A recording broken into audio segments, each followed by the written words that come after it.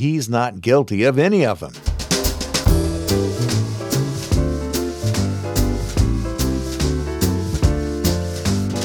This is the LifeSpring One-Year Bible, coming to you from Riverside, California. In podcasting since 2004, I'm your OG Godcaster, Steve Webb, and this is the daily podcast where we'll read through the entire Bible in a year. This is Poetry Thursday, and we'll read Job 31 through 34. The show's title is Look Away. And because of yesterday's shortened show, because of my short break, we'll have prayer requests and praises today. Before we begin reading, let's pray. Our Heavenly Father, how we thank you for your word, and I thank you so very much for the book of Job. There are so many good lessons there for us, and I pray today that as we read, you would open those lessons to us. Help us to understand and help us to remember and apply what we learned today. I pray this in Jesus' name. Amen. All right, let's begin. Job chapter 31. I made a covenant with my eyes, not to look with lust at a young woman. For what has God above chosen for us? What is our inheritance from the Almighty on high? Isn't it calamity for the wicked and misfortune for those who do evil? Doesn't he see everything I do and every step I take? Have I lied to anyone or deceived anyone? Let God weigh me on the scales of justice, for he knows my integrity. If I have strayed from his pathway, or if my heart has lusted for what my eyes have seen, or if I am guilty of any other sin, then let someone else eat the crops I've planted. Let all that I've planted be uprooted. If my heart has been seduced by a woman, or if I have lusted for my neighbor's wife, then let my wife serve another man. Let other men sleep with her. For lust is a shameful sin, a crime that should be punished. It is a fire that burns all the way to hell. It would wipe out everything I own. If I've been unfair to my male or female servants when they brought their complaints to me, how could I face God? What could I say when he questioned me? For God created both me and my servants. He created us both in the womb. Have I refused to help the poor, or crushed the hopes of widows? Have I been stingy with my food and refused to share it with orphans? No, from childhood I have cared for orphans like a father, and all my life I have cared for widows. Whenever I saw the homeless without clothes, and the needy with nothing to wear, did they not praise me for providing wool clothing to keep them warm? If I raised my hand against an orphan, knowing the judges would take my side, then let my shoulder be wrenched out of place. Let my arm be torn from its socket. That would be better than facing God's judgment. For if the majesty of God opposes me, what hope is there? Have I put my trust in money, or felt secure because of my gold? Have I gloated about my wealth and all that I own? Have I looked at the sun shining in the skies, or the moon walking down its silver pathway, and been secretly enticed in my heart to throw kisses at them in worship? If so, I should be punished by the judges, for it would mean that I had denied the God of heaven. Have I ever rejoiced when disaster struck my enemies, or become excited when harm came their way? No, I have never sinned by cursing anyone or by asking for revenge. My servants have never said, "He let others go hungry."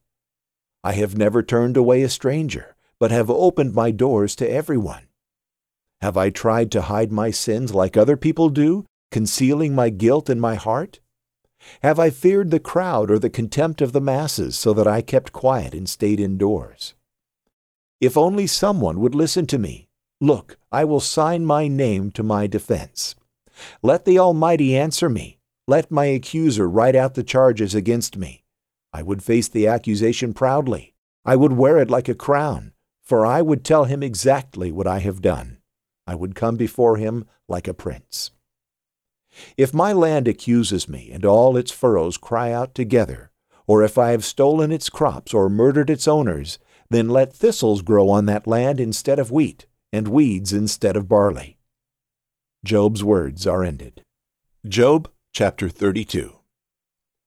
Job's 3 friends refused to reply further to him because he kept insisting on his innocence. Then Elihu, son of Barachel the Buzite, of the clan of Ram, became angry. He was angry because Job refused to admit that he had sinned and that God was right in punishing him. He was also angry with Job's 3 friends, for they made God appear to be wrong by their inability to answer Job's arguments. Elihu had waited for the others to speak to Job because they were older than he, but when he saw that they had no further reply, he spoke out angrily. Elihu, son of Barachel the Buzite, said, "I'm young and you are old, so I held back from telling you what I think. I thought those who are older should speak, for wisdom comes with age. But there is a spirit within people, the breath of the Almighty within them, that makes them intelligent. Sometimes the elders are not wise. Sometimes the aged do not understand justice. So listen to me, and let me tell you what I think. I've waited all this time, listening very carefully to your arguments, listening to you grope for words. I have listened, but not one of you has refuted Job or answered his arguments. And don't tell me he is too wise for us. Only God can convince him. If Job had been arguing with me, I would not answer with your kind of logic. You sit there baffled with nothing more to say. Should I continue to wait now that you are silent? Must I also remain silent? No, I will say my piece. I will speak my mind. For I am full of pent-up words, and the spirit within me urges me on. I am like a cask of wine without a vent, like a new wineskin ready to burst. I must speak to find relief, so let me give my answers. I won't play favorites or try to flatter anyone, for if I tried flattery, my Creator would soon destroy me. Chapter 33. Listen to my words, Job. Pay attention to what I have to say. Now that I've begun to speak, let me continue. I speak with all sincerity. I speak the truth. For the Spirit of God has made me, and the breath of the Almighty gives me life. Answer me if you can. Make your case and take your stand. Look, you and I both belong to God. I too was formed from clay, so you don't need to be afraid of me. I won't come down hard on you. You have spoken in my hearing, and I have heard your very words. You said, I am pure, I am without sin, I am innocent, I have no guilt. God is picking a quarrel with me, and he considers me his enemy. He puts my feet in the stocks and watches my every move. But you are wrong, and I will show you why. For God is greater than any human being. So why are you bringing a charge against him? Why say he does not respond to people's complaints? For God speaks again and again, though people do not recognize it. He speaks in dreams, in visions of the night, when deep sleep falls on people as they lie in their beds. He whispers in their ears and terrifies them with warnings. He makes them turn from doing wrong. He keeps them from pride. He protects them from the grave, from crossing over the river of death. Or God disciplines people with pain on their sick beds, with ceaseless aching in their bones. They lose their appetite for even the most delicious food. Their flesh wastes away, and their bones stick out. They are at death's door. The angels of death wait for them. But if an angel from heaven appears, a special messenger to intercede for a person and declare that he is upright, he will be gracious and say, "Rescue him from the grave, for I have found a ransom for his life." Then his body will become as healthy as a child's, firm and youthful again. When he prays to God, he will be accepted, and God will receive him with joy and restore him to good standing. He will declare to his friends, "I sinned and twisted the truth, but it was not worth it. God rescued me from the grave, and now my life is filled with light." Yes, God does these things again and again for people. He rescues them from the grave so they may enjoy the light of life. Mark this well, Job. Listen to me, for I have more to say. But if you have anything to say, go ahead. Speak, for I am anxious to see you justified. But if not, then listen to me. Keep silent, and I will teach you wisdom. Job chapter 34. Then Elihu said, "Listen to me, you wise men. Pay attention, you who have knowledge." Job said, "The ear tests the words it hears, just as the mouth distinguishes between foods. So let us discern for ourselves what is right. Let us learn together what is good." For Job also said, "I am innocent, but God has taken away my rights. I am innocent, but they call me a liar. My suffering is incurable, though I have not sinned." Tell me, has there ever been a man like Job, with his thirst for irreverent talk? He chooses evil people as companions. He spends his time with wicked men. He has even said, Why waste time trying to please God? Listen to me, you who have understanding. Everyone knows that God doesn't sin. The Almighty can do no wrong. He repays people according to their deeds. He treats people as they deserve. Truly, God will not do wrong. The Almighty will not twist justice. Did someone else put the world in His care? Who set the whole world in place? If God were to take His Spirit and withdraw His breath, all life would cease, and humanity would turn again to dust. Now listen to me if you are wise. Pay attention to what I say. Could God govern if He hated justice? Are you going to condemn the Almighty Judge? For He says to kings, "You are wicked," and to nobles, "You are unjust." He doesn't care how great a person may be, and He pays no more attention to the rich than to the poor. He made them all. In a moment they die. In the middle of the night they pass away. The mighty are removed without human hand. For God watches how people live. He sees everything they do. No darkness is thick enough to hide the wicked from His eyes. We don't set the time when we will come before God in judgment. He brings the mighty to ruin without asking anyone, and He sets up others in their place. He knows what they do, and in the night He overturns and destroys them. He strikes them down because they're wicked, doing it openly for all to see. For they turned away from following Him. They have no respect for any of His ways. They cause the poor to cry out, catching God's attention. He hears the cries of the needy. But if He chooses to remain quiet, who can criticize Him? When He hides His face, no one can find Him, whether an individual or a nation. He prevents the godless from ruling so they cannot be a snare to people. Why don't people say to God, "I have sinned, but I will sin no more"? Or, "I don't know what evil I've done. Tell me. If I've done wrong, I will stop at once." Must God tailor His justice to your demands? But you have rejected Him. The choice is yours, not mine. Go ahead, share your wisdom with us. After all, bright people will tell me, and wise people will hear me say, "Job speaks out of ignorance. His words lack insight." Job, you deserve the maximum penalty for the wicked way you have talked. For you have added rebellion to your sin. You show no respect, and you speak many angry words against God.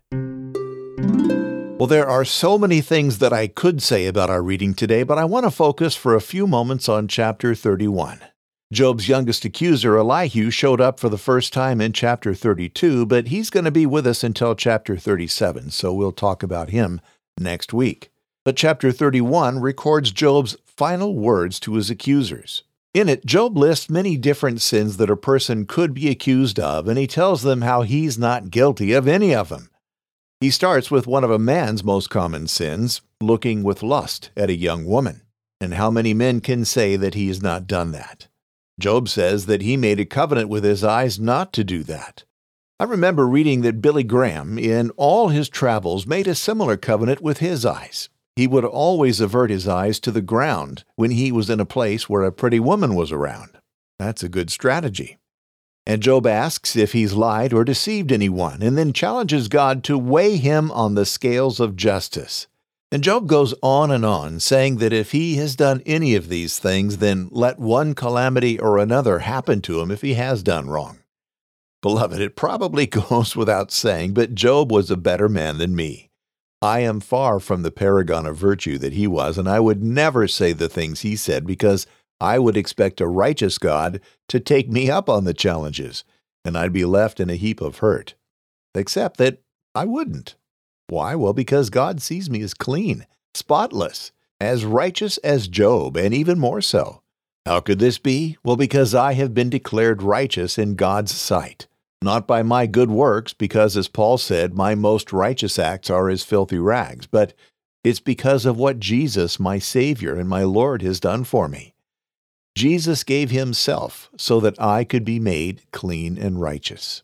And once I accepted His free gift of salvation, all of my sins were cast as far from me as the east is from the west. I'm no longer that wretched soul who had no hope. Now I have the assurance that when the time for me to stand in front of the truly righteous Judge of all mankind comes, I will be declared worthy to enter eternity with Him because I belong to Jesus. Now, if you don't have that kind of confidence, you can have it now. All you have to do is accept Jesus into your heart today. Would you like to do that? If so, pray with me right now. Just say these words either out loud or quietly. Dear Jesus, I admit that I'm a sinner. I know that I've fallen short of your perfection, and I know that I need your forgiveness. Please, Lord, come into my life right now. I know that you lived a perfect, sinless life, and that you are the Son of God. I know that you are at the Father's right hand, and that I need you. Please save me now. Help me to be the person you want me to be from this time forward. Thank you for saving me. In your name I pray. Amen.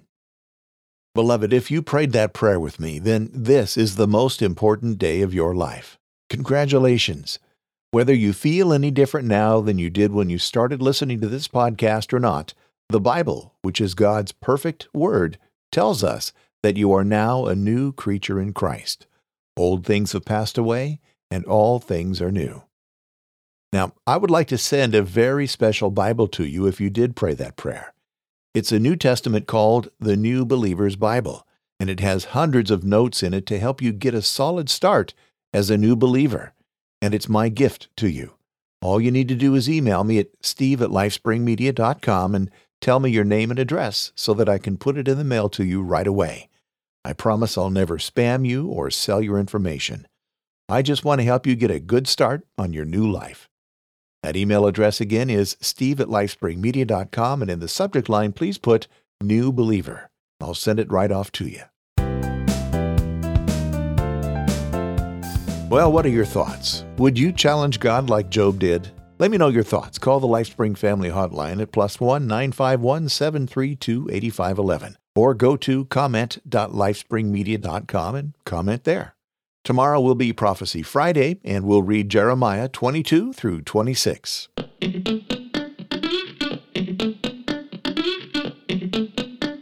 James from Norway came in today with his monthly $20 donation, making him today's associate producer. Thank you so much, James. God bless you.